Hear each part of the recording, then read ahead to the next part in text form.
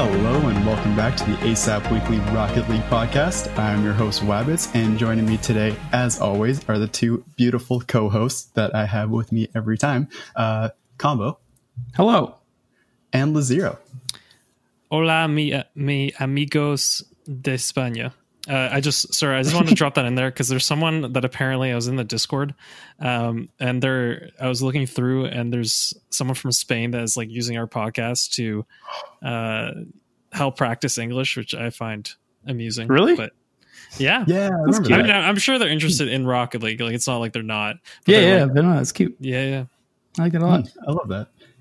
So, little shout out to you. You keep on practicing your English, and don't learn it from me because mine is terrible. Learn it from the other two. So I think we just go directly into it this week. Yes. Let's do it. Straight into it. So what do we have for announcements? Because I know one of them, and it's that there's a tournament coming up this week. Combo, Combo, do you want to talk about that? I was about to Tournament? say, yeah. Sure.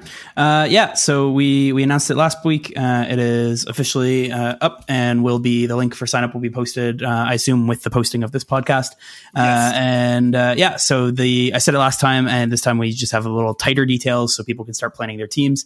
So it's a 2v2 tournament. It is this upcoming Saturday at 8 p.m. EST. So that's May 23rd, TH as I put in there. As I tend to just change what I wrote last time and sometimes miss things. So it is a salary cap tournament. So how we're running it this time around is basically your MMR is the numerical value that follows your rank. I know most people who listen know that. If you don't, and you are, let's say, console or don't have Baxmod or whatever it may be, there's plenty of websites you can look up to see your own. The one I just happened to link in our sign up was RL Tracker Pro. Just look it up, you'll find it. Once you figure out your MMR, your two's teammate needs to be within a certain range of that similar MMR for the total team MMR to fall under the salary cap that we've preset. So the salary cap, this is the big drum roll that I've set, is 2750 as the maximum. So basically it is, for as simple as I can put it, if you're two C3s or higher, you can't play together. So if you're a C3 with a GC or a GC, you have to take a C2 or lower, more or less, to still fit in. So for instance, even that means if you are a pro and you're listening, you want to play and you're 2000 MMR, you need a 750 as your teammate to register. I will actually be checking the RL Tracker networks for folks, because generally, I very much have a lot of faith in the community. So I'll probably just check the ones I don't know. But I do want to make sure that we are following that, and trying to stick within the salary cap, because I think it'll be a lot of fun, and will hopefully force some of our higher ranked folks to play with some new people maybe they don't play with a lot. So we can see a lot of fun. I very, very much expect the team to win to probably be the team that was able to get it closest to that cap, right? So to me, it would be two 1350s that were able to come together, right, and be able to get in there. But or I guess 1375 would put them right on the gap if it was so 1375 means you can have a direct equal or lower, and then from there on out, you're all set. So it's the time of registration is what I put it in. So if, let's say, you really want a teammate and maybe you're just a bit over, maybe you register in a couple days if you end up having some bad games. So I know people game it all the time when I look at some other leagues where they're worried to play and get above a certain threshold, because the second apparently I know a lot of leagues tend to check literally daily, and you can get in some trouble with that. So I know people are pretty good at gaming these kind of systems. So I'm excited to see what people pull off. Anything else? Do you guys think I missed anything? I'm not going to be casting it this time around, which leads into a second announcement I have. So I do apologize. I know some folks do really enjoy it when I cast. I also really enjoy casting. Life is very busy right now, so I don't think I'll be casting this one. But as a cool extra bit, Relentless, a homie in our community, is going to be casting instead, which will be really exciting. So him and I are chatting later tonight, so I can kind of pass on the reins and see how he does. I'll be sure to check in while I can, at least, and watch along. So I'm excited. But yeah, that's the tournament. Cool. I like that. Either of you lads thinking of playing? I'm kind of thinking about it if I don't have to help with all this. You guys could literally play together and you'd be fine. That's true. I mean, it's a good thing my MMR is 2, so I can play with anyone. True. Honestly, myself and JR should go win. We'll have a total MMR of 4, and it'll be a real upset when we win the tournament, Sorry, you're thinking about chairs once, MMR. That's a little bit different. So yeah, I'm really happy that Relentless is doing it because he does do casting for, is it IGL? Yeah, some IGL games. He's done it. We have a couple IGL casters, I feel, in our community now. Yeah. So. Mm-hmm. Side note, if you want to know about casting, we have a lot of people in the community that know about casting. Yeah. Honestly, yeah, that was a bit of a wake up for me of that. Like, don't get me wrong, I really enjoy casting. I don't think I'm that good at it other than my ability to speak fast, but I do enjoy it. And so for me, I almost feel like now I've been almost like being selfish and neglecting bringing in people who like maybe want to give it a try. So like the three of us haven't talked about this at all, but I could even see it being fun if that we actually shuffle some casters throughout as well and see if people want to give it a try in the community. It could be a lot of fun. So if you guys would be down, but yeah, we can talk about stuff like that in the future. I think that could be a cool way to get even more engagement, but yeah, no, I'm excited. I think a little shift up for our 8th throwdown will be nice and fun. So I'm excited. Speaking of casting, I actually casted this week. I heard it was. I'm going to be honest. My PC can't handle streaming, but apart from the really really blurry image, I think it went all right. It was a IGL match between I think Feeding the Kitty and Code Red against Relentless and Javer. Yeah. Javer. So I casted that. That was kind of fun. I wish I had the PC to actually stream a lot of things. But I think honestly it worked out well. I just talked really fast. So I went from the combo school. That's the strat. Just keep things being said on screen the whole time. And that's how you keep it. But yeah, no, that was great. Wabbits, do we have any more announcements? Not that I can think of. I did have a question for Combo. Just date and time of the tournament, because I think you said at the beginning, but I forgot. So it is Saturday, May 23rd, 2020 at 8 p.m. EST, meaning that it is available for our OCE boys to play in. But I'm very disappointed because Smitzel says he's working and can't play. So very disappointed. But we do have, we have a new OCE lad. I don't know if you guys saw that too. But we did officially get a 4th, which is super exciting. So that was pretty cool. But yeah, I have one like extra little small announcement, not super relevant to most folks, but still good for people to know. And the people affected already know well in advance. But I am taking a short hiatus from coaching. My actual career, my personal life, and a lot of the things are just kind of at a peak when I really thought that, and truthfully in scheduling, it was supposed to be very slow right now, but this virus has just absolutely shifted everything. I'm sure for many folks. And I'm also on the very fortunate side that I still have a job and I'm able to do that. So I definitely want to keep that in check. And I've just been struggling, and I feel like I haven't been able to give my like full 110% effort to coaching when it's something that I really thoroughly enjoy and I really like working with. So going in and then like feeling bad about it just really wasn't working for me, and I didn't feel like I was giving enough help or aid to the people I was working with. So taking a short break. So on the website, things will be sold out for at least a couple weeks,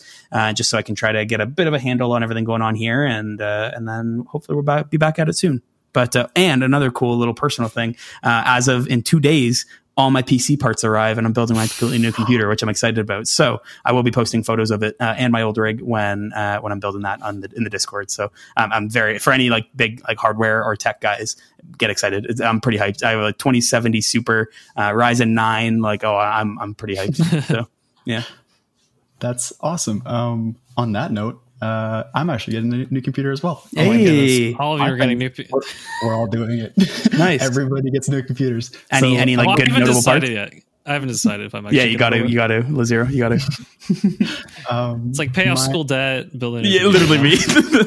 when I told my girlfriend I was looking at parts, she's like, "Are you still in debt?" I'm like, "Yeah," and. The stimulus checks came in. What else am I going to spend it on? Wait, did Canada get stimulus? Oh, or do you mean CRB for us? Yeah. Okay. Yep. Nice. So basically the same thing. But yeah, so I'm also getting it. Mine isn't quite as beefy as Combo's, but I'm pretty sure it's like slightly better than your current one. So I'm kind of happy about that. I got a 1060 6 gig right now and a Ryzen 5 1600X. I have the Ryzen 5 and Oh my goodness, I just looked at what I don't even know what it was. I have this memorized, my man. I can tell you every single speed of everything in my computer coming. I check every morning when it's coming. The expected deadline, like delivery day, has not changed, but I still check every morning just in case. That is beautiful. The biggest thing that I'm excited for about mine is that I'm finally getting a 144 hertz monitor. Yay, that's huge. I don't want to hype you up too much, but when I got my 144 hertz monitor after playing Rocket League for 4 years, my MMR jumped 260 in 3 days. So wow. Very much I think that's placebo. Like I do not think it's that good, but man, did the game feel butter smooth when I started playing on 144.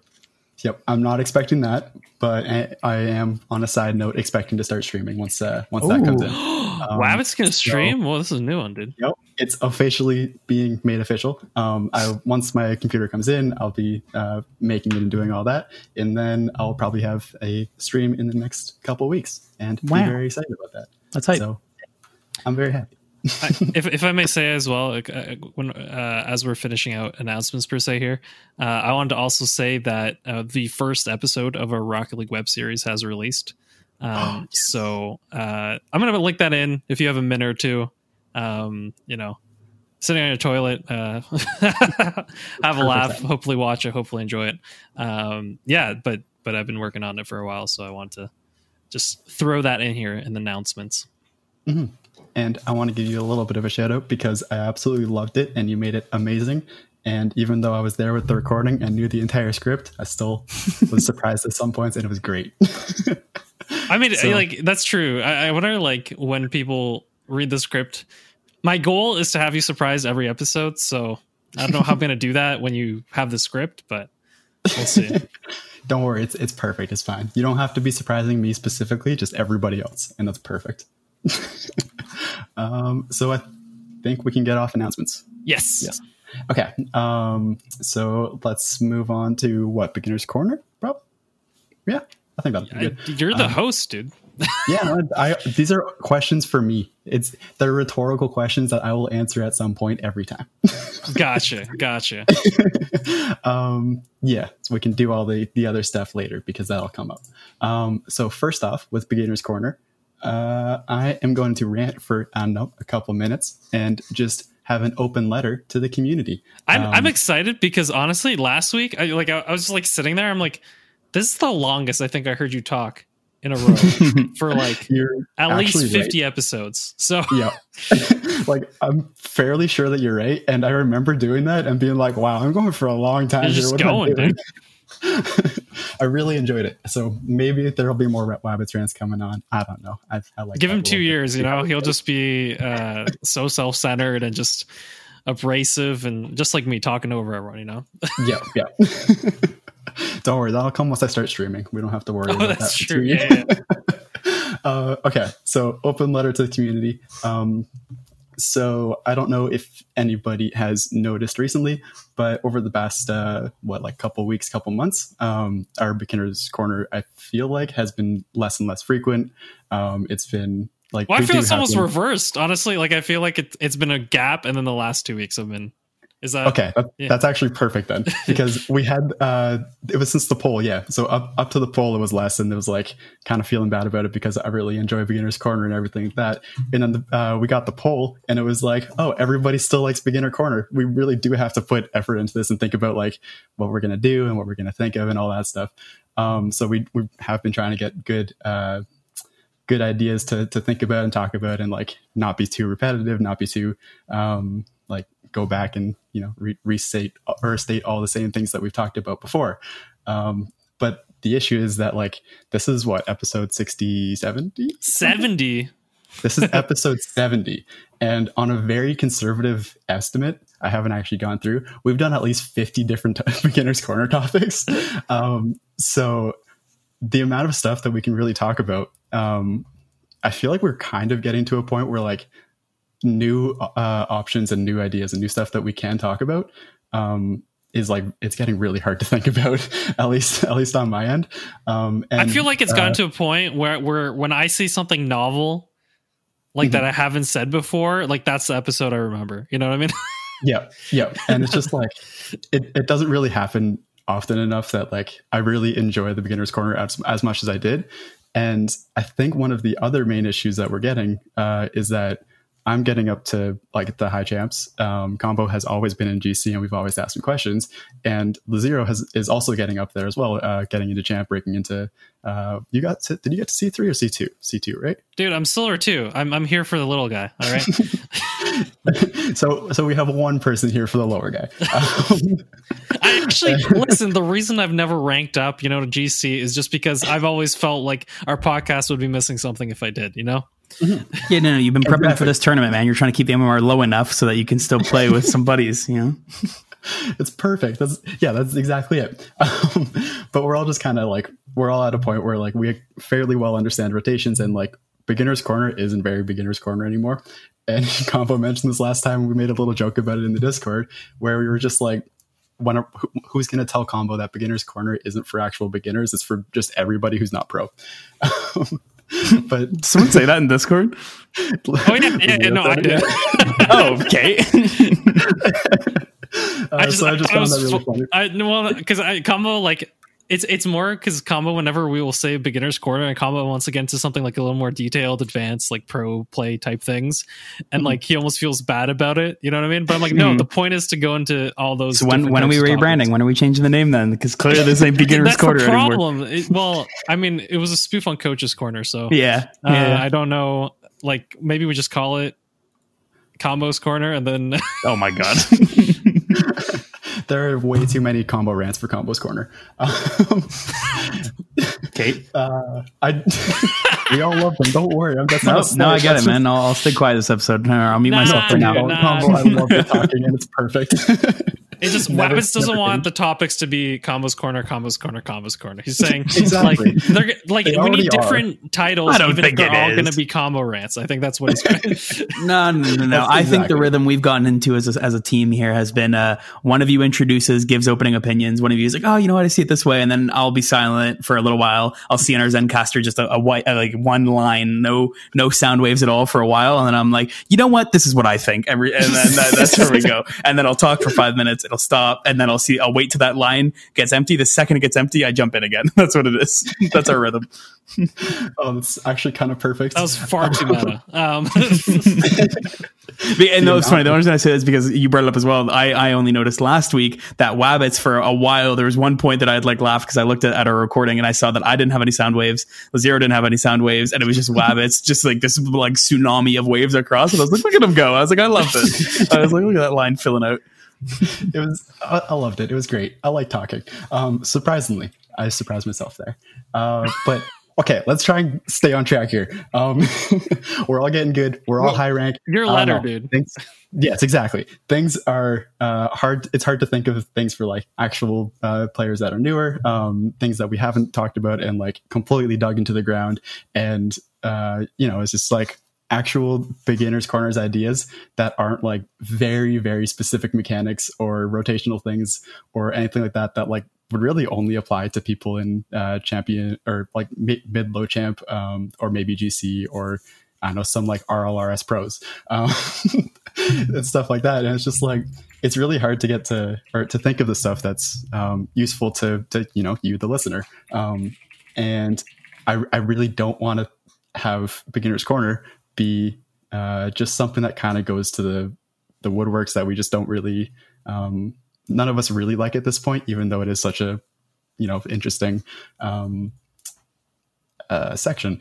And I absolutely love Beginner's Corner, and it's my favorite. And I think it's a lot of your favorites as well. And this is just an open letter to you saying that if you guys, as the listener, have anything that you want to ask us, specifically, whether it's mechanic based or rotation based or mindset based or anything, please send those in. Like, you can just DM me on Discord on anything, maybe leave a comment under whatever thing that you're using here, because I'm sure somebody checks those.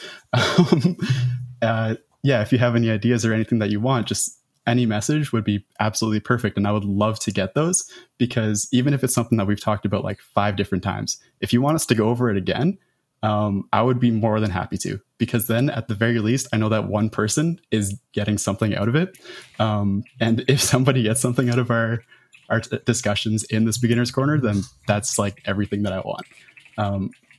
yeah, and I just don't want to be going over the exact same stuff constantly and talking about something that like everybody understands and nobody needs to know about anymore, or whatever it is. Yeah, that's basically where I'm at. I want this to be as useful for you guys as possible. And that's kind of where my open letter ends. So please send in some, suggestions. Don't be afraid to ask about things that we have talked about or things that we haven't talked about. Because whatever it is that we do end up talking about here, it's what we're going to talk about. It's for you, for you to ask a question to, two coaches and somebody probably that, and three people that have gone through exactly what you're trying to figure out. So yeah, I just like to say that when you said an open letter, I thought it was going to be like an angry thing that cough, some teams might have sent a Psyonix type letter to our community. That's what I thought you were going for. And then you just completely turned it around. I want this to be as good as possible. Cause like, this is, like I've said like 2 or 3 times this one little rant, this is my favorite section. I absolutely love talking about just mechanics and Rocket League and everything like that. But it's so hard to think about things that like we haven't talked about and things that we haven't banged into the ground so many times that it's just like, I need a little help. And so yeah, community, help us out. Give us suggestions at Wabbits. Yeah. Add them in every single channel. Every single channel. I want to see like 1,000 different notifications on Discord, all from one person. Yes, on different channels.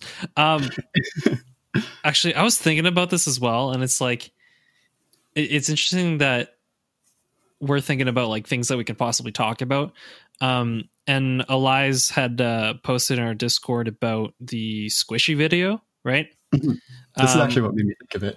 Yeah, where he's like, okay, like 10,000 hours, but I actually started watching it, and there was a certain, and it is a monologue, like it's a 50-minute monologue, like that is very difficult, and I don't, man, I tried to do solo podcasts before, like it is not easy, trust me, but when I was like watching it, I'm like, this just sounds like the same stuff over and over again that I've heard forever, and it's like, what are your like crazy insights after 10,000 hours? And I'm like it's about mindset and like certain stuff that seems so like, I mean, it goes back to like this idea of like, you can't like cheat, you actually have to put in the work in, right? There's definitely, it boils down to that. But when I'm hearing about someone that spent 10,000 hours within the game, I kind of want to know about stuff that like not literally anyone who's, want to get good at something already knows, you know what I mean? So that's why I was saying like, what are some insights that are novel, that are interesting? And that's why that video kind of, I like listened to 10 minutes and I'm like, okay, I'm not really getting anything new, which is unfortunate, but I mean, that's why we're all talking about, like, we want to get into specific ideas or specific problems that someone might have, because we can bounce over that specific thing a lot better than like, oh, here's broad strokes what we should do in this general thing. Right. Mm-hmm. Exactly. Yeah. And I do have to say on the Squishy video, I really like what he did say in some of it, and what he did. And even though it was something that like we've talked about, like pretty much everything we've talked about, probably twice or so on this podcast in the past. But what I liked is that he was kind of reaching a different audience. He was reaching more the YouTube side rather than the podcast side, or the Twitch side or whatever, where it's like the less hardcores, Yeah, like the people who aren't gonna listen to a 50-minute video of people just talking, or someone just talking about like how to improve. They're more likely to listen to Squishy talk about it exactly. than us, which is what it is, And that's why I really like that he did it, because it is going to reach a new audience, and it'll get people to see what they're doing wrong that might never have had that option. Honestly, the craziest thing about that video is like he said he started when he was 14. Yeah. I'm like, and it's been already 5 years. Mm-hmm. Man, that's crazy. Yeah, just no. My mind's like, because you kind of see him and like you don't think, oh, this person started when he was 14. Like, kind of. To be fair, like I only started watching 2 years ago. About, So to me, it's like, oh no, this guy's just like, a young adult, whatever it is. But the idea of like, oh no, he actually started playing when he was 14, like that doesn't. I hadn't even thought about that. So to me, that was intriguing. I gotta say, for me, in that line of thinking, Scrub is the one that gets me. He's been playing since he was like 6. Yeah, but the narrative around him is that, you know what I mean? Exactly. Like I think 100%. But yeah. Okay. Are we good for that little open letter? Because I do have an actual beginner's corner topic. Yeah, let's do it. I have something to say about beginner's corner as well, but you go first. Oh, do you want to do that? I just want to say that if someone is like, oh, why am I not ranking up? I've been like trying to think of things that are like non-trading related that you can do to. It's not about it. You know what? It's man, what is the joke Day9 had? So Day9 is I mean I've mentioned him before. Is probably my favorite esports personality. But he was trying to like rank up at Hearthstone, and there was like a point where he's like, it doesn't matter. It's about like stars or like getting a higher rank per hour or whatever. The idea being like we're trying to find the best strategy to rank up in the fastest possible time, right? And I've been thinking about that in Rocket League of like, it's not, oh, I want to improve better. It's like, how do I win the most amount of games within 2 weeks, shall we say, okay? Like, how do I ensure that whenever I have a session, it's a session that goes really well? 144 hertz monitor. 144 hertz, yeah. But I was going to say what I've done recently, and this has been a big help. And I'm gonna. This is my 1v1 challenge to everybody out there in the Discord. All right, people like challenges, right? It's not 2015 all over again. But what was I trying to say? Yeah, essentially, this is my idea. If you cannot win 3 1v1s in competitive mode, do not go into 2 or 3's ranked playlist that day. All right. Because I was thinking about that. I'm like, whenever I have a bad 1v1, like usually, like I'll play 1 or 2 1v1s. If I lose those games, I'd never have a good ranked one. And it's like, oh, I think the point is when you play a 1v1, you actually know if you're feeling it that day or not. Can I clarify? Sense? Did you mean if you don't win even 1 of your 3, or if you don't win 3 games in your play? You need to win 3 games. In how long? 1v1s. In how long? In however long. You don't play ranked until you win 3 1s. And if you can't win the 3 1s, you don't play ranked that day. You know what I mean? You play 4 games and you lose all 4 1v1s. Interesting. You should just call it. Like, and that way there, you didn't lose. You not only did you get in a little bit of practice that you probably don't get in 3s, you didn't lose any 3s MMR. Think about it. Cool. I like the mentality coming from someone who like doesn't play ones, so like I never care about my ones rank. That's 100% something I could implement, right? Of like I wouldn't care if I'm losing 40 straight ones games if I know that just means I'm not going to be losing. Especially let's say I'm 20 off GC for the first time ever, right? And like I don't want to blow it. Actually, it's like, I don't know if you had other comments, but I actually have a really good thing to add on to that too, of like what I have experienced recently, which I haven't experienced in a long time. The saga of probably the last 3 episodes, I've said that on and off, Jared and I have been grinding hoops and trying to get that dunk master.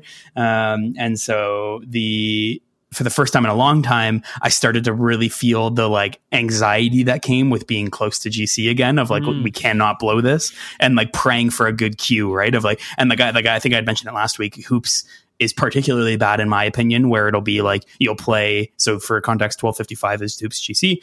We'll be at like 12:30, and we'll play the game before. It'll be like an 11:90 and 11:70, which is like, I feel bad for them, but like that's not horrible, right? Like it's not like it's over 100 MMR or anything. But then literally the next game we'll play Gyro in a 1500, and it's like, okay, like come on, give us some pacing help here. Like we could probably beat Gyro in the 1500 if we play well, but if we're coming off of a like game, like that sucks. Off topic, but that's just what I'm saying. So why I've been again feeling that anxiety that I'm sure a lot of folks who are either like at Diamond 3 about to get champ, or like about to get GC, or maybe you're about to like crack plat for the first time, or like whatever that looks like.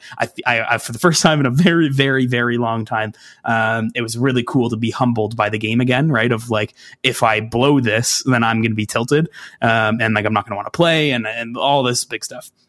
for me, by no means did I do what Flash is saying, because I didn't even know he was trying that. But what Jer and I really kind of solidified was that we would play a lot of casual twos first and be very critical of each other. And we're like, we keep in mind, like, people know we are good friends. Like we can be quite critical and like deal with it. Like sometimes we get mad at each other in the moment, but then literally the next day we're like, yo, games, yeah, and like we're fine.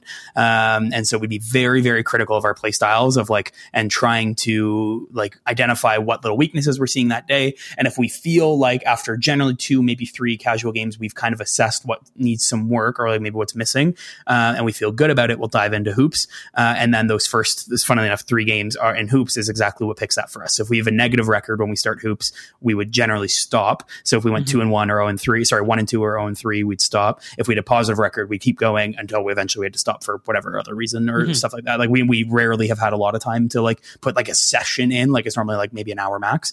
And just by doing that over the last, I'd say about 2 weeks or so, we've kind of really been pretty particular about putting good time in every single day. Maybe this time 2 weeks ago, we were probably in like, I would say Jared, because he was 20 MMR ahead of me. He was like maybe 1160. I was 1140, so I had over 100 to go. And as of yesterday, Jared hit like 1300 and I hit like 1280. So we got our GC, and it was literally just came from like once every day or other couple of days or so, we would grind out like 20 MMR on a win or whatever. And then we'd be particular of like, once we got on a good win streak, we would say right away, we're like, hey, we're playing now till we lose kind of thing, because we don't want to blow anymore. We'd get our 20. We're like, and we're happy, go play some Warzone or I'd go make dinner or go do whatever we need to do. And that's literally all we did. And we just slowly chipped away at it by being smart about when we were throwing ourselves into the games, and whatever measure you need to take, I think, is a big step. And so like playing ones, that's a great way to measure up your own skill, right, and see where you're at. Or playing with a buddy and being able to like comment on each other and see where it looks like, another good way, or and so on. Like so I'm kind of happy you brought that up, because that was exactly what we've been grinding the last couple of weeks, and it paid off. Like we were able to get to GC quite comfortably too. Like our last, I think, 3 or 4 games, we won by like 8 goals. Like we didn't stress remotely in the when we were coming in. So yeah, finally got my Dunk Master tag. I'm happy. Nice. Yeah, and like I think it's more just it's maybe because I have the ability to play more now, where I experience like certain days where just like nothing's working. You know what I mean? And I'm like, how do I figure out if that's going to be that day? You know what I mean? I'll take 50-50 days and days where I'm going to positive win percentage, but I don't want those days where I'm going to be a losing thing and just like, bash my head into the wall. And so like this 1v1 has really helped. Not only that, the weirdest thing has happened in 1v1 where there are certain mechanics that I don't know if it's, I don't have the time, or if like, because it's almost like sometimes you have a necessity to do a thing that you don't usually do in ones, like a certain way to like, maybe whether it's like recover quickly or like challenge going backwards or whatever it is, where like in ones, like you have to do that particular thing in that moment to make the save, while in threes, like you always have that buffer of your teammates. And I think in ones, like there are like, honestly, in ones, if you go off the wall at any point, like you better be sure that whatever you're doing is perfect, and doesn't just lead to an empty net the other way, right? Which is, I think, is the greatest thing. I think another big thing that it does is there are little changes, like it almost like slows down 50s for me. Because I think in a threes games, like you really don't have time to like think about how the 50 is gonna go. But in ones, like especially if you're shadowing, like it's almost like both of you are going pretty slow, relatively speaking. Like don't get me wrong, like I'm pretty low ranked in ones, so it's not, like no one's doing anything too crazy. But the point is, like, you almost like you actually like have a split second and you can actually see how your 50 works out, kind of how you set it up, and like, did you time them perfectly? And did you predict them perfectly? When in threes, at times, like you hit the 50 and you're like already like, okay, rotate back post. You know what I mean? Like you don't really have time to like process it as it's going on. When at ones, especially at the lower ranks that I'm at, if I do a good 50 or if like I hit a ball a certain way, I'm like, okay, do I actually have time to get back now? Or did I hit that ball too hard and it was bad, right? When in threes games, you might not realize, but like you passing like with too much power is sometimes the difference between them scoring or not. And I've kind of taken this into the game itself, where I've noticed that if I am in an awkward position, like about to aerial, And like I have no real options. Like I know I'm going to hit it pretty much. Like let's just say they're defending their goal quite well, and I don't really, I'm going to take the shot, right? But I go up and I realize, oh no, like there's no way I'm scoring this. Like there's two defenders there ready to go. I'll sometimes now, like instead of knocking it with full power, I'll do a really light touch, because I know it won't allow like them to generate enough power to score immediately, and it'll give me some time to get back. And I think this was like, I don't know how seriously Nick Tagliere had said this, but he's like, yeah, you just do 2 soft touches and you'll always score a goal in Diamond. But there's some truth to it. Because I think if you're not going to get like a perfect shot towards the net, and you're just going to hit it right at the whoever's defending, you might as well give them something that like they can't immediately punish you for it. So you're either like it's almost that in between speed that's the worst, because then they can like bang it the other way. But it's either like your shot is really hard and really difficult to save, or it's like really easy, and yes, maybe they have control, but at least they're not shooting right away, so it might give your teammates time to get back, if that makes sense. And I think in ones you definitely feel that. For sure. I think that one of my most common callouts when I'm playing with or in threes with 2 other people is if the ball's high in the air, just calling out dropping. So it'll just be like I'm essentially faking a touch to like try and get a banger so that they go back, and then I'll just hit it with my wheels and make it go straight down, and then let it drop to my teammates so that they can get an actual good hit while I go back on rotation. And that's kind of what you're saying here with like the 2, like the soft touches are such a good idea just because they keep possession, and keeping possession is pretty much all that you have to do in ones, and that's what you're constantly thinking about. So doing that is really helpful. I think as well as in ones, you actually have time to realize like, oh no, I should have a little bit of momentum going with me right now. You know what I mean? I think in threes, sometimes like I'll do some stupid stuff that works out anyways, because the other person doesn't have control of the ball. Right. Like there are times I've literally stood in the field and I'm like, you're going to hit a right at me, and I'm just going to stand here. Like, I'm going to stand sideways and jump, and I'm going to save this ball. But in ones, it's like you have to, I think it's more about matching speed. So you have to, if you are shadowing correctly, like you kind of have to be a certain distance away from where that person has the ball, but you also have to match their speed. So if they're going to go really fast, like you can't, you have to be able to predict like that speed. Are they going to like just try to go past you and go full speed, or are they going to cut at some point? Right. And it's all about timing that, which I think is really important. And in threes, your mind doesn't think about it. At least I think you just naturally 50 and hope for the best a lot of times. Yeah. I definitely see what you're saying there. I think I generally, I always try to think that I think about it.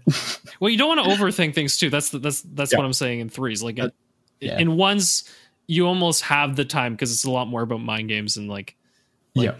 Prediction and like you're thinking about one thing on the field at once as opposed to 5 different things, right?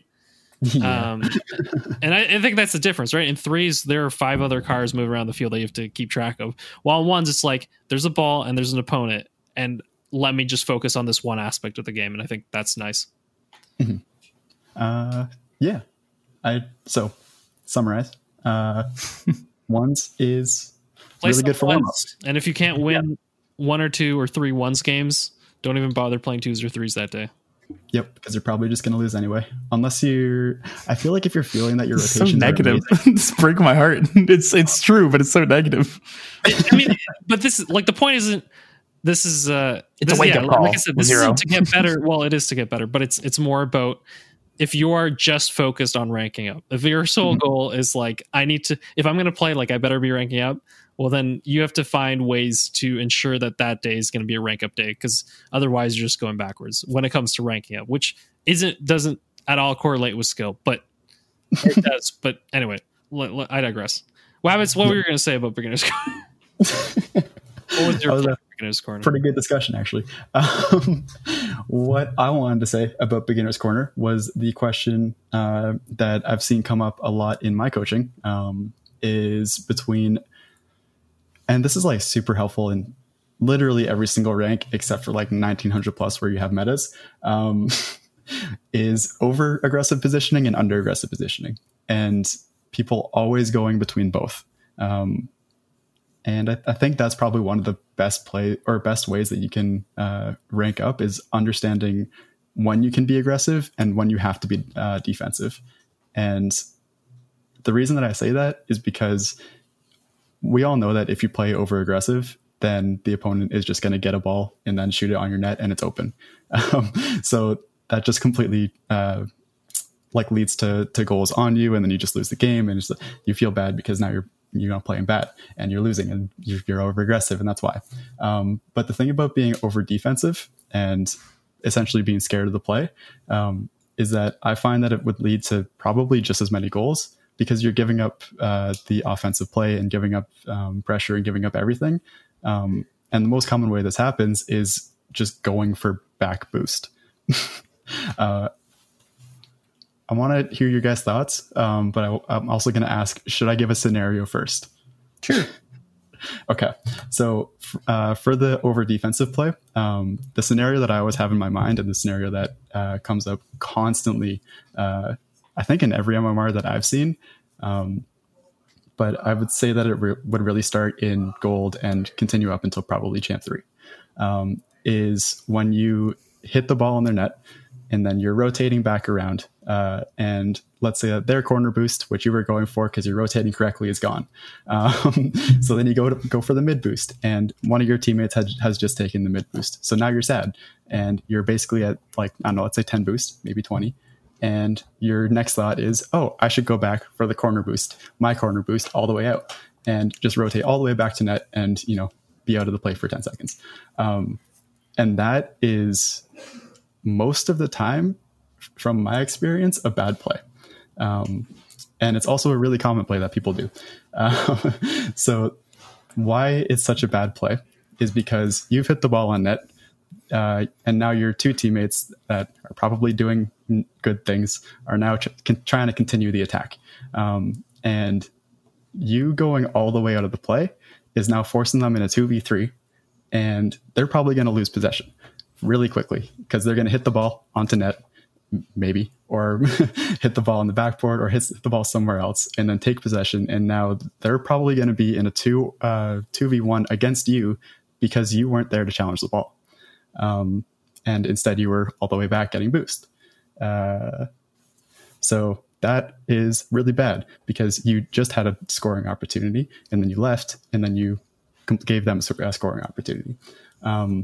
So that is the play, I guess, that I think perfectly encapsulates over defensive play, and want a little bit of talk about that. Yeah, I mean, Wabbits knows that happens all the time. I think, especially in solo queue, it's like a natural reaction of like, I've taken my shot and it looks like they're, you know when I do it the most, honestly, when I just see both of them ball chasing or double committing on everything. I think if I ever have a team, then I'll naturally be like, okay, you know what? I'm just going to get out of here. I don't know what you guys are doing, but the ball, I mean, to be fair, I am playing diamond, so they're just going to boom it to me anyway. So if I just wait on my net long enough, but you are correct. Like you should, as much as you can, I think, especially, let's just say you are kind of playing the third man because your teammates are being aggressive. Like your rotation shouldn't go, it should stick around that midfield area, right? Going back further, it just invites a whole open field, so where they can make a play. But if you're playing your ones, you win that 2v1 because no one's going to pass in diamond. Or that 1v2. No. Jokes aside, you're correct. I think it's like a natural thing that people just like rotate out of the play. Is there ever a time that it is the right play? Is that a question, or is that a no? I'm trying to think of like the scenarios. Like if you're up one goal, sometimes it's maybe the right play, but sometimes not, because then you invite pressure that shouldn't have been there in the first place. That's always like a balancing act, right? True. If you're up one goal, but regardless, it's not I think a lot of people have it as a habit, and that's the worst part. Is like where every time you'll take a shot, you'll steal boost, and then you hit the other two giant boost pads on the way back just because you can, and then you're just like sitting in your net, and then you're like not helpful at all. Yeah, I think a lot of times that's a natural reaction for a lot of people. Before Combo goes off and tells me how right I am and validates everything about me, I'm just going to say that, one, I don't think that score, at least not in my opinion, actually matters. Just to contradict you a little bit. I've never really found that score matters unless like you're down by 2 or 3 in the last minute and then you play hyper aggressive and whatever. Or you're up by 2 or 3 in the last minute and stuff like that. But so personally, I don't find that score should change how you play in the most or in most cases. You know why it changes how you play? Why? Because even if it doesn't affect you, you thinking about your teammates and your opponents playing differently because of it makes that whole last minute always a whirlwind. Oh, that's actually kind of fair. I don't know why, but I've never thought about score as a motivator. It's just never done it for me. It's so weird because like I'll go and I'm like, there's 30 seconds left. We're up a goal. And then I'm like, play the same. Don't change what you're playing. And then like I see my teammates completely change what they're playing. I'm like, okay, should I be more defensive? Like my mind goes to that place, and it's a wonderful mess. But it tends to favor the team that's up 1-0 usually anyway. Sure. But I do find that like for whatever reason, even if your team is solid, if you're up 1-0 for 4 minutes in the game and then there's a minute left, the other team all of a sudden has like scoring opportunities at the end of the game, and it's the weirdest thing. But it's maybe because you start panicking, you're like, okay, like we're almost there, and the other team starts seeing the mistakes, or because of your mistakes gets more opportunities. And I think it's interesting how that happens. Mm-hmm. So Dave actually brought this up like 6 months ago, where if you're up, you always end up going down. Like if you're up at the start, you always end up losing. And I think I know that theory very well. I mean, it's real, but it's not real. Yep. I think it's like you get 2 or 3 goals quickly, but then the other team actually like realizes how to play with each other, and you guys just kind of got lucky because they hadn't realized how to play with each other, and then your team slowly breaks apart as the other 4 minutes pass by, and then they catch up and win. Yep. So small little side tangent there, but going back a little bit, the actual time that going for back boost is correct is when they have control of the ball. So if your teammates, like, I don't know, let's say they shoot it really light, and then the one defender comes up and catches it, and then the other guy's coming forward, and you're rotating through mid at this point, that's when you just go all the way back and maybe get those boost pads along the egg to try and wait for a shot and force give time for your teammates to come back and play defensively. So there is a correct time to play it and go all the way back for back boost. But it very much depends on how the offensive play with your two teammates has developed. Mm-hmm. All I want to say is little boost pads are really good. They're your friend. If mid boost isn't there and you have like 10 or 20, just grab some mid boost because it'll be there 90% of the time and you'll end up with 50. And that's more than enough for any play that you want. Combo, what are your thoughts? Yeah, no, you guys covered it well. I think for me, it's not even I think, this is hands down one of the things I talk about to almost all of my coaches. They, I'm sure, have been actively waiting for me to repeat the thing. I've probably harped at them many a times. The mentality of, and this is the only thing that I will change from what you guys are saying. Too often, I think that this is taught or talked about in a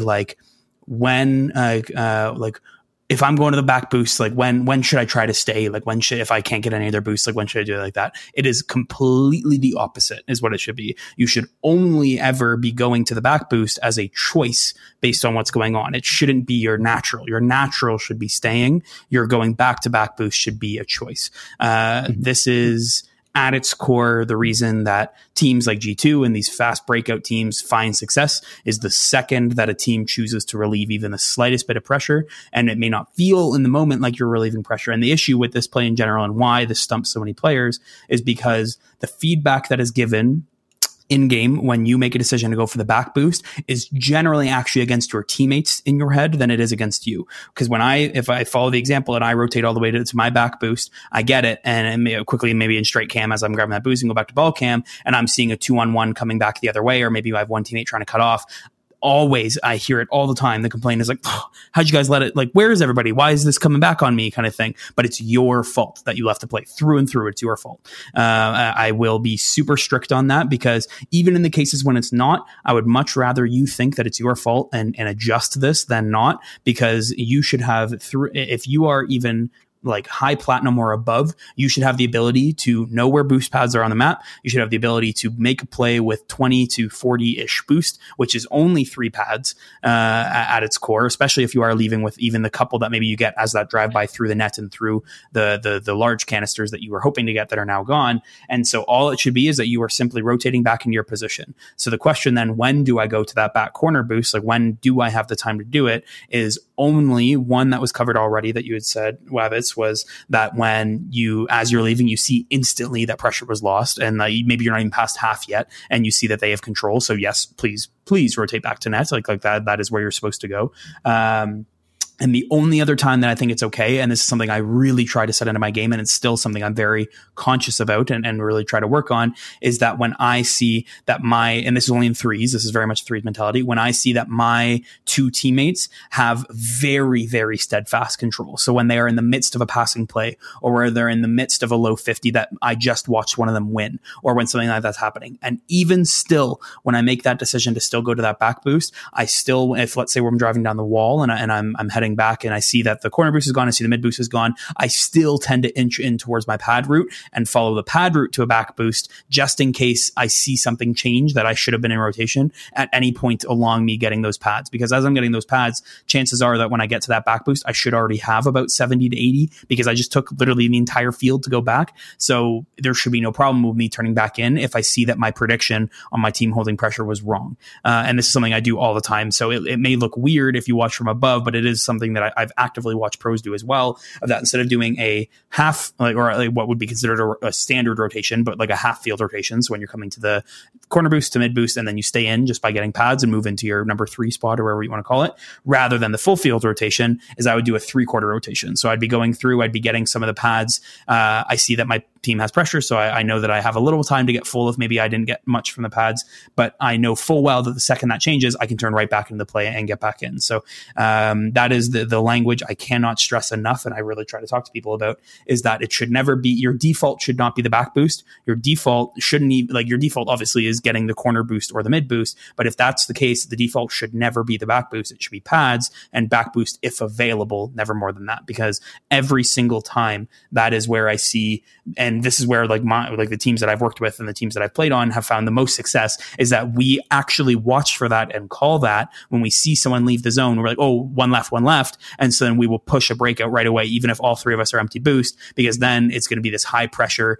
2-person low boost attack. And that back man is going to be thinking, like I just said before, oh, how'd we let him get out? Like, what are we doing? Like, why, like, where's everybody? Like, why can't we defend? And just like that, we've relieved pressure and very likely scored on the rush, which is quite cool. So I'm happy you brought it up. It's something I see all the time, and even pros still do and still make mistakes on. And specifically, the higher you get, the more that this will be scrutinized. So if you're in like plat or diamond right now, yeah, for sure. If you got to take that back boost, go for it. Maybe you don't get burned. Maybe you do, whatever that looks like. But as you get into champ, GC, and higher, that's where you really see teams get burned, because even though it doesn't feel like one, that is literally a rotational mistake at its core and will cost you. So I'm happy you brought it up. Actually, and if I may, I think I have a theory as to kind of why people get into this habit of like, let me leave the midfield area and go all the way back. And I think it's more often than not at lower levels. And I do remember this vividly because it happened a lot. The amount of goals that were scored on, I guess, like a roller, like a pretty quick, but like a roller from your own net would happen all the time.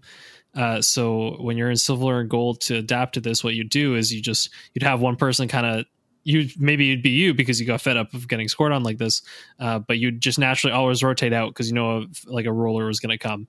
And I think a lot of this is where it's big, because I think a lot of lower level play builds habits that are, I think we've said this before, maybe even last week, where it builds habits that are good for dealing with a certain situation that happens a lot at that rank. So I think in silver and gold, a lot of times you'll have goals from your own net that aren't necessarily too fast, but just the fact, maybe they're in the air, or maybe the fact that like you'll tend to be, I think more than anything is that you're not consistent enough to stay in that midfield area and feel confident to challenge, if that makes sense. So when you're in those lower ranks, you're like, I'd rather go back and have an easier ball to deal with that goes towards my net. But in the higher ranked areas, what you're doing is giving time to people who actually have the ability to take advantage of having space, as opposed to in the lower ranks where they're just going to hit the ball and hope for the best anyway, right? So I think that's where a lot of that habit's built, is like it's built when you start, like your first 300, 400 hours where you're like trying to get out these lower ranks, you build that habit. And then you never really break it, because I guess, especially if no one tells you, like you don't see fault in it, because you're like, okay, it's a safe play kind of. Maybe I'm losing pressure, but I'll find a way, like, like I'm not getting scored on and I can at least defend. But it's better. It should be more of a last resort, and an asset, or like Combo was saying, like an option you actually choose, as opposed to, oh, this is my just natural reaction now. I like to get all four corners of the field before I can attack again. Yep. So what I want to say, just a little bit on that, is that I would change your wording a little bit, Combo, even though what you said was a change on my wording, in that only go for the back boost when it's forced, not when it's available, because it really should only be this time when you don't have the ability to zero boost. You don't have the ability to get the pads. You don't have the ability to, or they are already on a rotation or an aggressive play or something like that. So it really should only be when it's forced by the opponents, and that's such a rare time. So you're saying otherwise just use small boost. And that was gonna be my challenge. That is why, and this is more on my like pedagogical like ideal and coaching mentality of that. Like, I'm not even going to give you that frame of to say that you're forced, because I very much encourage anyone to give me one replay ever where they were unable to get some pads to make a play. I highly doubt that in any case, and so that's why it's like, if you end up at 0 in the midfield, great. There's like 8 pads just in that middle circles, and I guarantee not all of them are taken. And so while I agree, I think that's a good way to say it. I as a coach and as a teacher, I refuse to give that light to my students particularly, because then that's an excuse that they can pull on later, and I'm not willing to give them that. So that's why I very am particular about that wording, that I don't want to give that. Fair. For that's context. fair, actually. It's like, someone will be like, oh, well, like I had no boost, so I had to go for that back, right? Like that's a comic, I guess, excuse, right? Yeah, 100% excuse. So yeah, that definitely makes sense. Actually, thinking about it, I think the only time that is probably correct to go for that back boost is if you're the second man that just took the shot, or that they are now re-attacking on, and the mid boost, the corner boost, and all the pads are gone because your teammate rotated correctly and took all the pads or the big boosts or whatever. So now the only available boost is that one in your back corner. And that's the only time that I would say is correct to go there, because you also have a man, and probably 2, in the defensive area. I think as well, I think the reason that I've started to default it is that whenever, because I have this, I either bounce high up or bounce back down. And I think whenever I bounce down, I tend to have more time than I know what to do with, if that makes sense. So like, I'm able to grab that and get the back post and drink like some coffee, take a toilet break, grab a sandwich, make a sandwich, and then make the save. So I think the reason that this is definitely a bad habit, as players can actually, take better shots from angles. But a lot of times I'll just look and be like there's usually no way that I'm going to be punished for making this. As Combo says, in the higher level play, you get punished. When he was on teams, they'd actually look for it. But here, like, I feel like when I'm in those diamond ranks, a lot of times, like, I can kind of tell the speed at which the play is going to come towards my net, and I'm usually more often not able to get there. And yeah, I guess my point is that I feel like I'm building bad habits that are fine. I don't know if fine's the right word, but I can get away with them because the speed of play, like I don't feel any pressure at all. Like I feel like I can make it back post no problem and make a defensive play. But later on, what will happen is when I start hitting C1, C2, that's when I'm going to get burned, right? Mm-hmm. Where I'm going to relieve enough pressure, and then there's going to be people that actually know how to hit the ball hard, or do, can have enough time to set up an easy flick because of the fact that I was giving them space. Mm-hmm. Time for me to roast you a little bit here. I think what you're falling into is a mentality of I don't want to be scored on rather than a mentality of I want to score, which might actually be very, very detrimental. Because if you were to stay up in the midfield as like we're talking about here, then you would have more chances to score. You would have more chances for to get these just, shots on net and keep the pressure going. But by going back to the back post and back boost, what you end up doing, even though you have the time to do this, it's relieving the pressure and you thinking, and it's you just thinking, I can win this game if I don't get scored on. Not I can win this game by keeping up at the pressure and getting the goals. And I think that's a mistake in mentality. Yeah, I think I actually honestly bank a lot of me winning games on like one solo play I do. I'm like, I'm gonna have one solo play that, I'm gonna actually, speaking of which, I did want to talk about this. I feel like for whatever reason in the last like week, I've been like flipping into air dribbles and it is just going so well. Like I flip, catch it. Like I flip off the wall, catch an air dribble, and now I have actually enough speed to beat people, as opposed to the usual air dribble that like most people can predict, right?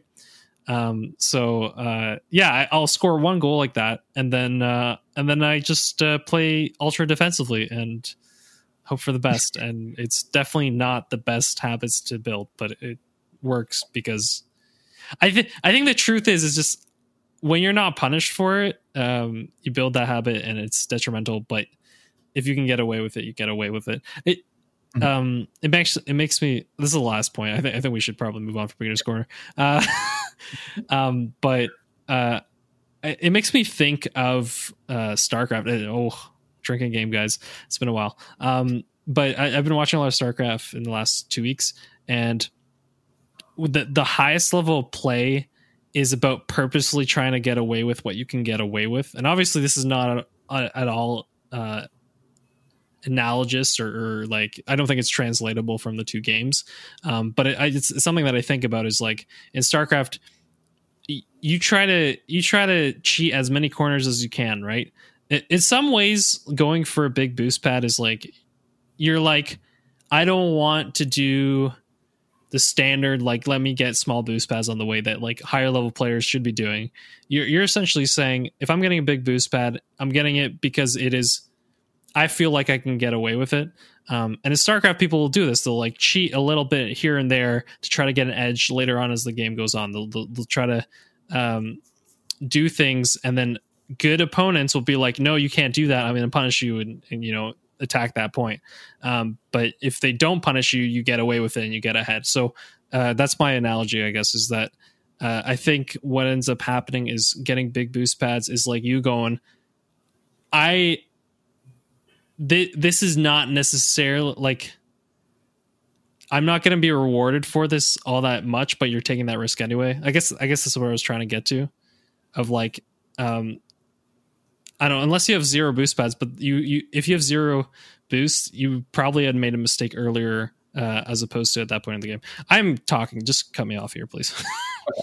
So I think we're probably good there to end with Beginner's Corner. I'm actually really happy with that.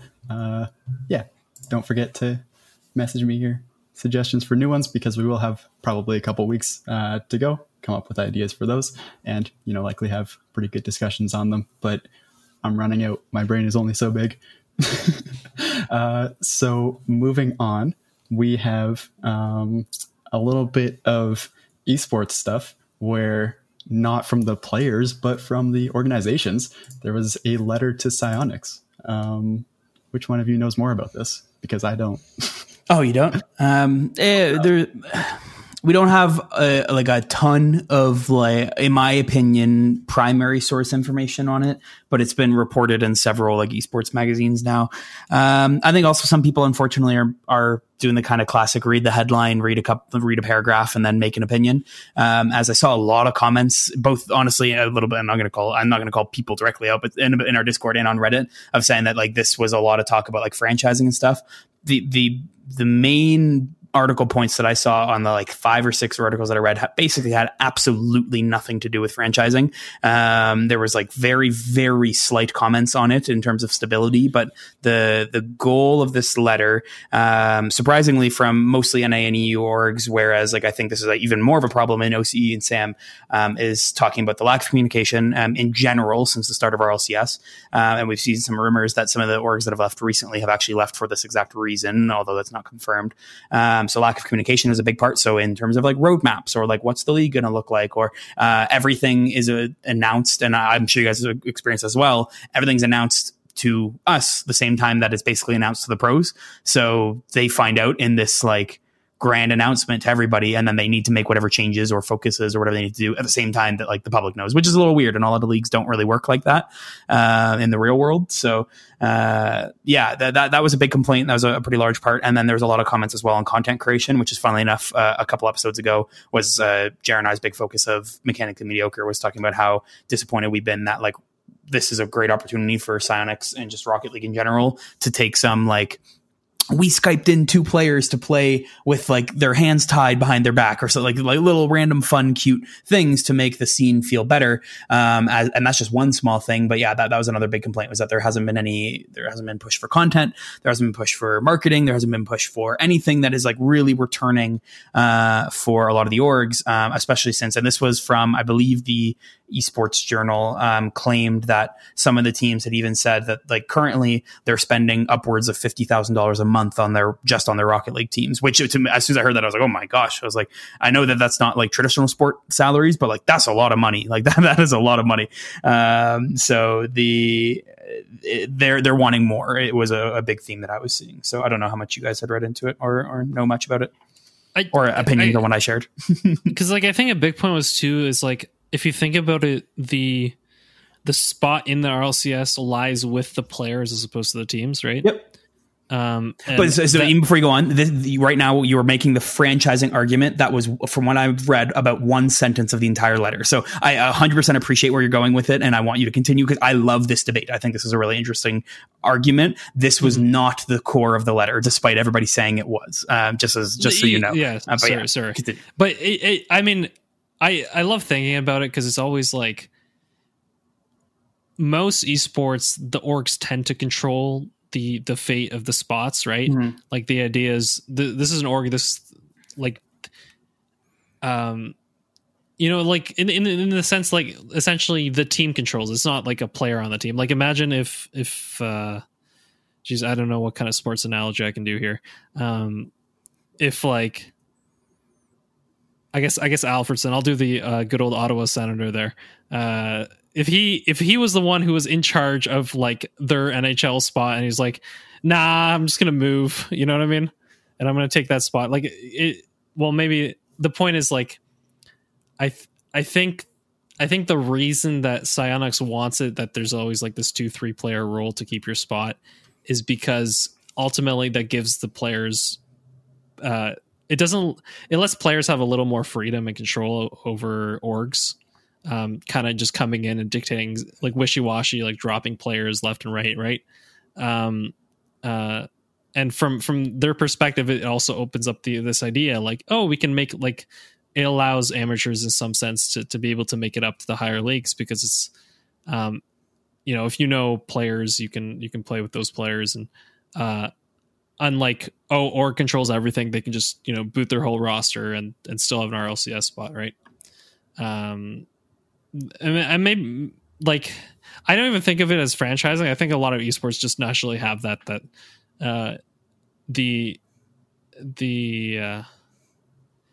Man, now I'm thinking about this. I think it also becomes different because in some ways, because it's a team esport, it also differs from individualized esports. Individualized esports is just like there's a player and the player gets branded and that's what the team is, right? The player still usually does whatever they're wanting to do. They're just representing this org, as opposed to when as soon as you have team and like they want to switch, rosters around, but they also want to keep a spot on whatever the highest league is. The orgs definitely want more control because it's like I actually want to be able to switch out players and stuff. Yeah. Mm-hmm. I just think that Rocket League's in a really weird middle ground spot because it's teams of 3.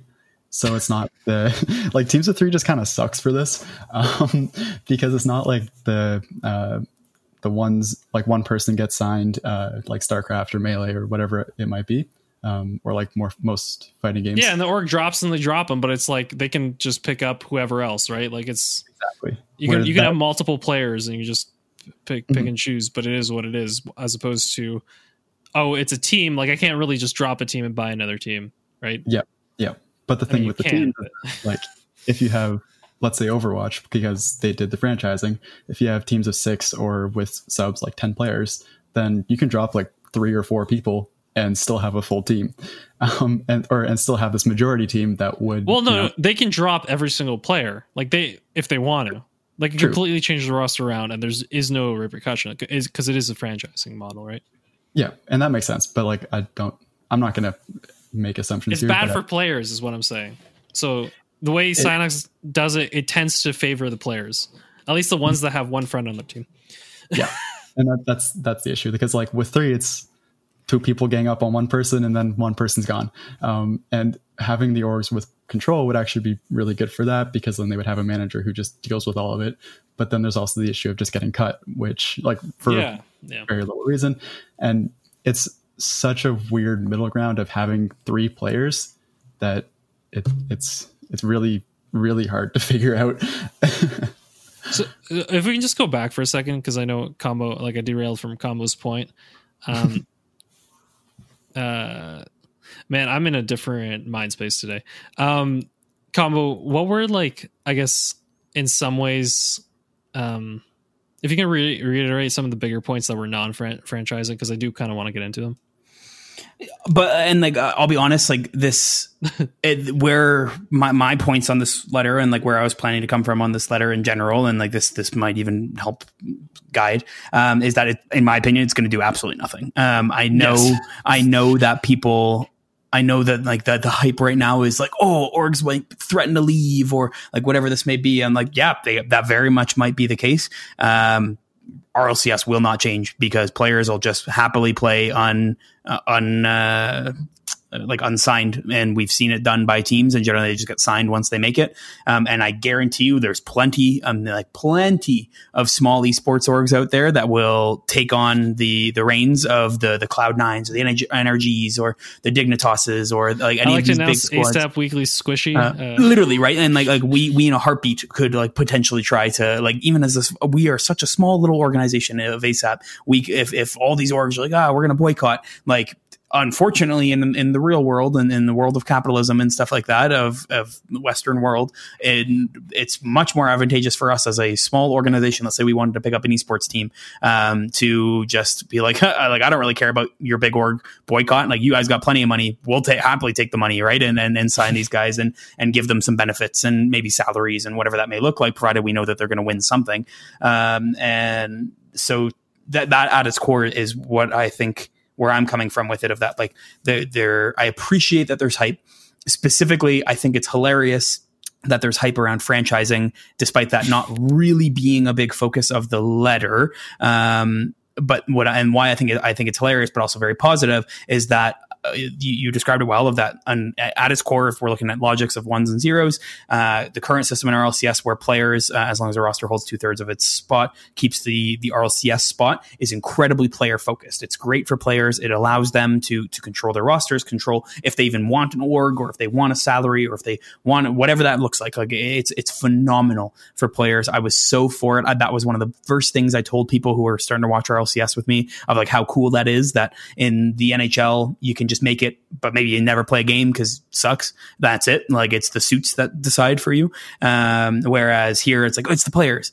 As I have progressed and as I have learned a little more about the economics of esports and what Rocket League specifically is looking like and so on, and this isn't new with people listening to Mechanically Mediocre. The only clear-cut way to keep big orgs in and to kind of assure that players will get good salaries, much better salaries than I'm sure many of them are currently getting right now, that will allow them only the best to be on the scene and not have drama or these twitlongers and all this stuff that I absolutely despise that comes with our game. It is the only way to like really solidify that. So if this letter if the point isn't really going to make it, if there aren't going to be changes, if anything is going to happen like that, I do hope that this sparks enough conversation about franchising for some reason that it goes through, is where I'm at right now. So that was kind of my big points. Ultimately, franchising or at least something more akin to the orgs actually having control,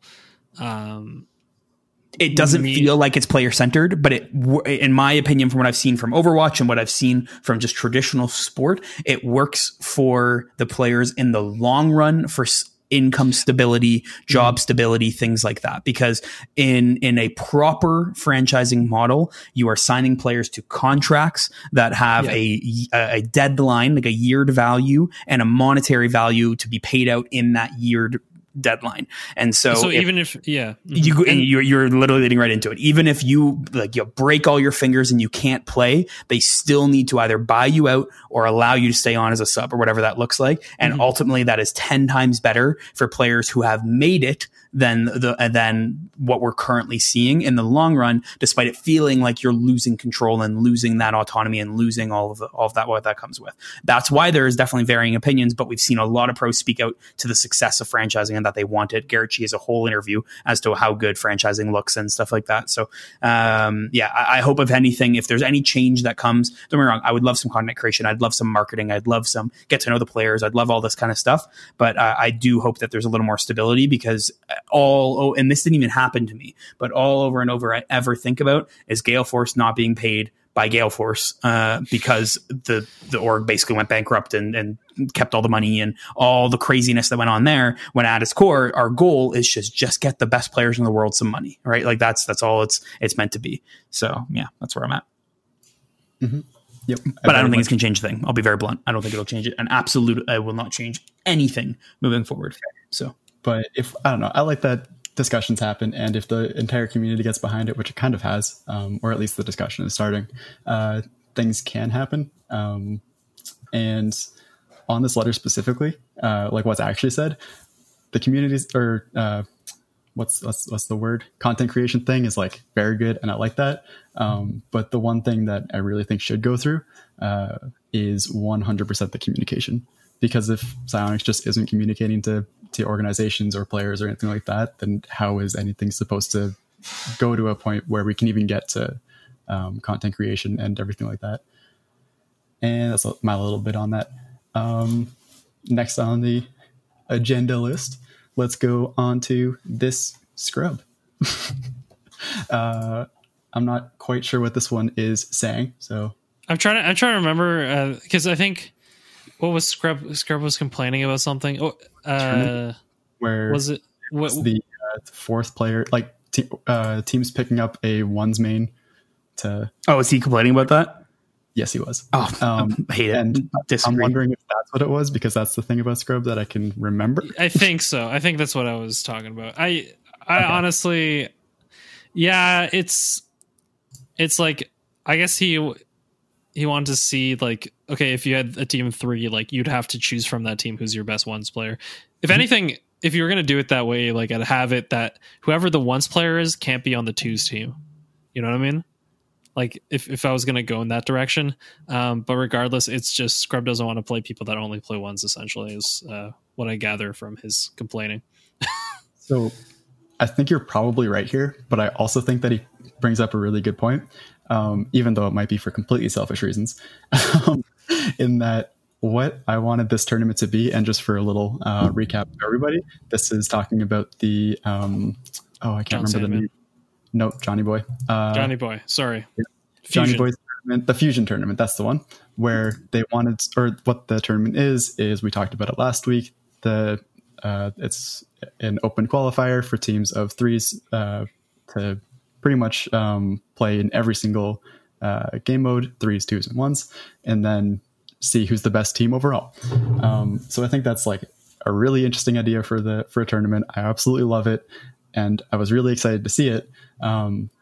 But what it's kind of turned into, and this is where I agree with Scrub, is that it's now a threes tournament, and then basically a sideshow of twos that nobody's going to really care about, and a separate ones tournament that now matters.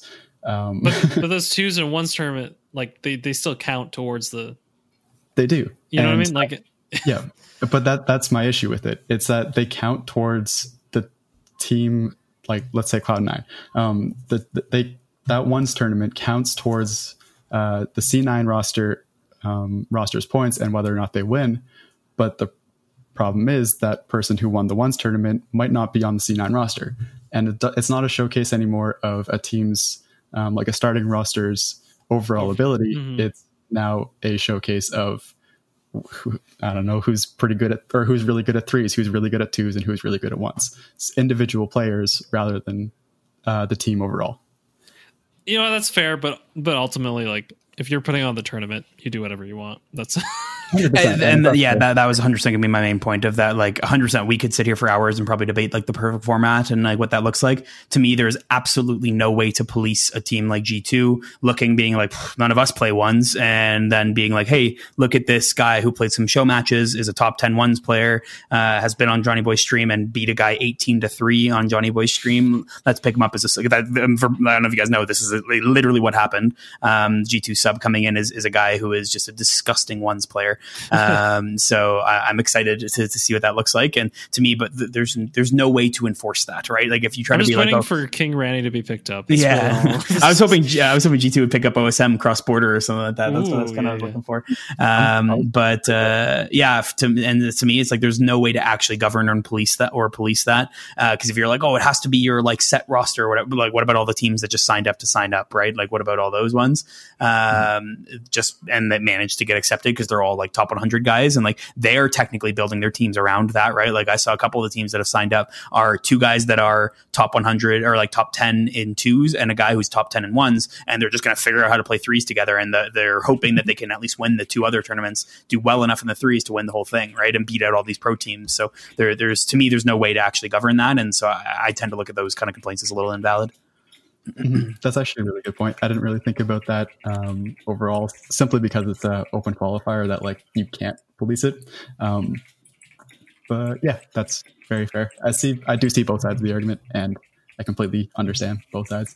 I'm not entirely sure which way I lean, especially after what Combo just said there. But yeah, I was hoping for a showcase of teams, and we're getting a showcase of Rocket League, which, you know, I can't really complain about. I'll still watch the tournament. Oh yeah, I'm watching it no matter what. Like that's going to be an amazing tournament, and it'll just be, you know, it'll be really good ones. It'll be really good twos because RV still has that insane twos combo. Or do they still have this? Yes. Was KDOP and Fairy the insane twos combo that we talked about when they were made? Oh, were they the best? 100%. Yeah, it was. I used to play them all the time in like weeklies, and they were just disgusting. They started as a twos team. Yeah. Okay. So we have that. And then we have pretty much all the best threes teams in the world. So that'll be amazing. Big recommend on watching it. Do either of you know when that is? That's coming up. Fusion, you mean? I think. Yeah. Yeah. The close qualifiers. The qualifiers are literally tomorrow, or 2 days. Sorry. They start in 2 days. Yeah. And then the main tournament is next weekend. I think it was June, or was it June 1st? No, I think it was May 25th. I think it was the week before that it starts. Yeah, it's May 21st. Sorry, 25th. Jeez. Yeah. Myself. So that, yeah, I don't know. Keep your eyes out for that. I don't even know if people know, but big shout outs because Lawler is on the commentating and analyst panel again. Thank God. So Johnny Boy hooking up a brother up there. So I'm so happy about that. He needs to come back. Yeah. Okay. So next thing, we're going to go with a little bit of roster changes. First off, we have Flakes leaving Barcelona. I believe he was kicked and not left, which it seems like Flakes is like so set in like, I want to play a certain like type of Rocket League. So I He don't needs know. a team for him. It Or- feels like Flakes is at a point where he's like, I'm going to make my own team and they're going to listen to exactly what I say. And then that's going to be the ultimate, the truest, most perfect way of playing Rocket League. And we're going to watch him win RLRS and then proceed to 0-7 or 0-10 in RLCS Europe. That's my prediction. Yeah, you might be right here. I feel like if he gets, I can't remember who the players are, but the players from, I forget the actual country, but Middle East somewhere. And yeah, if he gets those two and they can actually, or like one of those two, who are like the number one or really high up in the ones, if those two can figure it out, and maybe another ones player who like plays in a very similar style, that would just be pretty interesting, because we'd have RV, but like 2.0, where they just went all out on this we are ones, rather than having, you know, 2 ones gods and then K-Dot, which is the 3s god. So that'd be really interesting. I would be down to see it, but I don't expect super great things. Depends on where he's going to go. Depends on if he can actually, you know, adapt his play to other people, or if he forces others to adapt to him again, which is kind of, you know, sad overall. So that's a little thing. Flakes left, and that's probably all we have to say, really. Next, we have Astral on Oxygen. Switches. Combo, do you want to take it away? Lies and slander. The 100% could happen. I have zero doubt that something like that could happen. And it was Lazaro who brought this up, which I'm super pumped about, because I was curious to talk about this. ESPN put out an article in their esports category saying, and the title is Oxygen Esports to sign RLCS EU MVP Astral from Dignitas. And I read this and I was like, why have I seen this literally nowhere else? And why is it ESPN reporting, especially seeing as the ESPN is arguably one of the largest sports networks in the world. And so I was like, so interesting. So I read the article, super short. It's a really, really short, being like, hey, this was who. It literally starts a very classic just article on sports of like, this is Astral, this is where he's from, this is what he did, this is Oxygen, this is what like his previous team has done, and sources tell us that he's being traded, is their language. And this is the thing that rattled me when I read it, and I'll read the last paragraph. Sources have told ESPN that there are currently trade offers being fielded for Fruity, Chaussette, and Farah will remain with Oxygen, who are looking to form a competitive, fully French-speaking roster that includes the reigning regular season MVP. For context, Astral's Belgian, but I do believe he speaks French as a first language. But anyways, while this is 100% could be a great rumor, this one not only is not confirmed by anybody at all, including Astral or Oxygen, aka old PSG, aka old Reciprocity, but as well, both rosters are remaining the same for Fusion, which is another interesting point that this is not happening as of right now. And then finally, this was the language that I really had a problem with, is that they say that there are currently trade offers being fielded for Fruity. I don't know about you guys, but trading doesn't exactly exist in Rocket League, as per the example that I think that the ESPN pictures it to, where they are picturing like you pick any of the big sports and you're like, oh, you find out the Toronto Maple Leafs are trading this player to the Montreal Canadiens for these 2 players and a pick, or something like that ends up coming up, which is how all franchise traditional sports tend to work, right? And there's other things, like soccer is a big one, of like switching leagues with like buyouts and all that kind of stuff. Like there are different ways, but very much in the RLCS, trading does not exist. There are teams that definitely swap, like players end up swapping, but that is literally just because like, hey, this guy left our team, or hey, we kicked this guy. Oh, hey, look, they also dropped their guy. Let's try to pick him up. And then the other team's like, oh, look, they dropped their guy. Let's try to pick him up. Like, it's not a trade. That I can absolutely tell you, there's no trading. There's no values. There's nothing that comes with that, because it doesn't need to exist like that. It literally is just let's fill the gap. Let's see if we can still be a good team and go from there. Like that's all that goes into it. So that really tells me that ESPN had somebody tweet them being like, yo, you should write an article on this. This guy's like, yeah.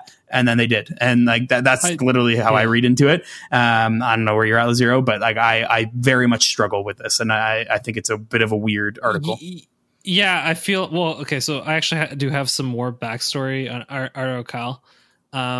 So he's been on a pro wrestling podcast that I listen to.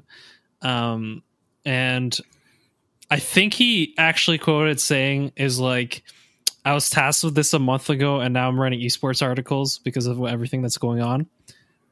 So in his defense, it kind of feels like this guy is just like pumping out ESPN articles and learning about esports as he goes, but he's literally just taking like a little bit here, a little bit there. And like, how long was the article? Like 200, 300 words? You know what I mean? Like it. I see on the left here on the ESPN, like one of his other articles that is currently here of like everything you need to know about the NHLPA open featuring Fortnite.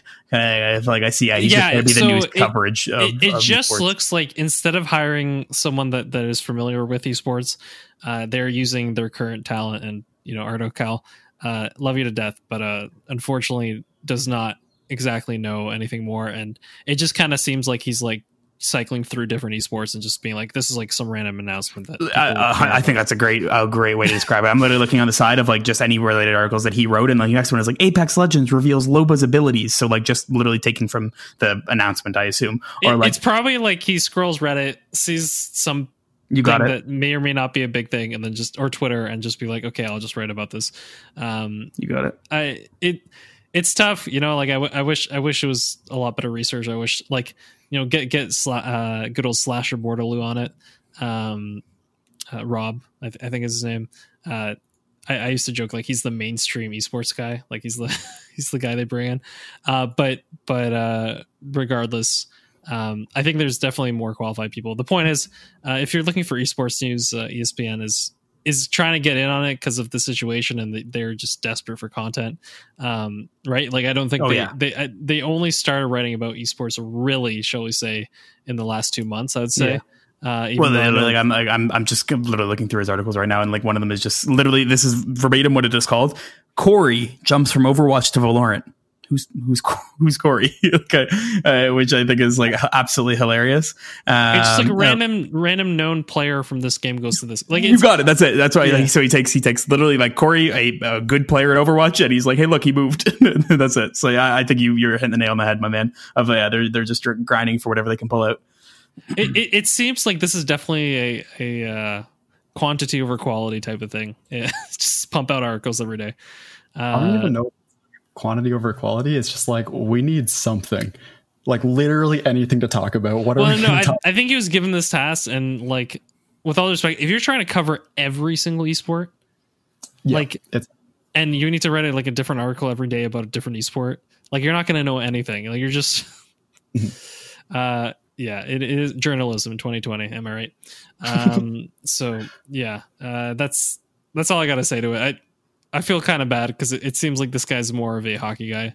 So it just seems like ESPN's like, okay, we need someone on this. You're the guy, and this is what he has to do. So, yep. So no hate to the guy because he's not in a position or likely not in a position that he wants to be in. But it's also not super great for us. So listen, how would you? I mean, this is going to be a terrible analogy, but how would you feel if like you're really into football and then someone's like, hey, I need you to write about figure skating for the next 5 months, Yeah, it would not be nice. I need you to write about figure skating, maybe some Renette, just like give him stuff that like is not football, like just stuff that he does completely different.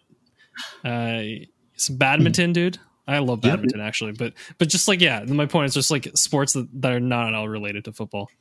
Ping pong. Oh, anyway. Beautiful. But regardless, let's get off of that and let's get off of this, I think. So last little notes on that.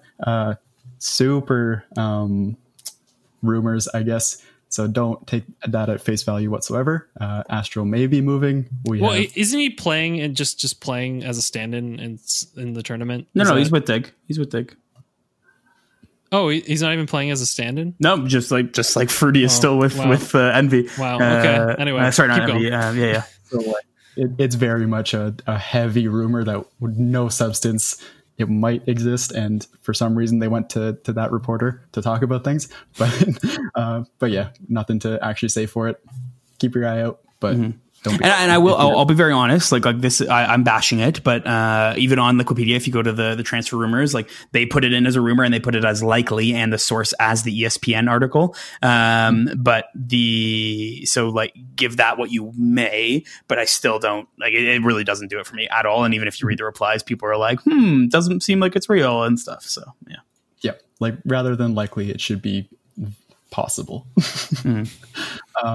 I think we're going to end it there. This has been actually a pretty good show. Had a very long beginner's corner and then a pretty good pro scene stuff. So I'm kind of happy with that.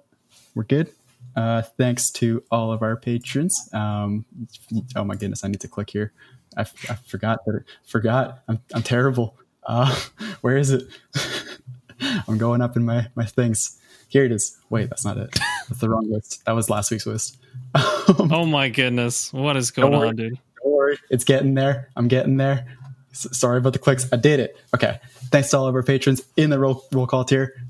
Go Blue Mason, Mifa, Paint, Tim Chu Barker, Relentless, and Psych Mopko. So thank all of you very much for joining the roll call tier, and a special thanks to all of our other patrons who are in any other tiers that exist. So yeah, thank you all. From me, Combo, and Lazero, wishing you all a wonderful week. Bye. See ya. Bye-bye.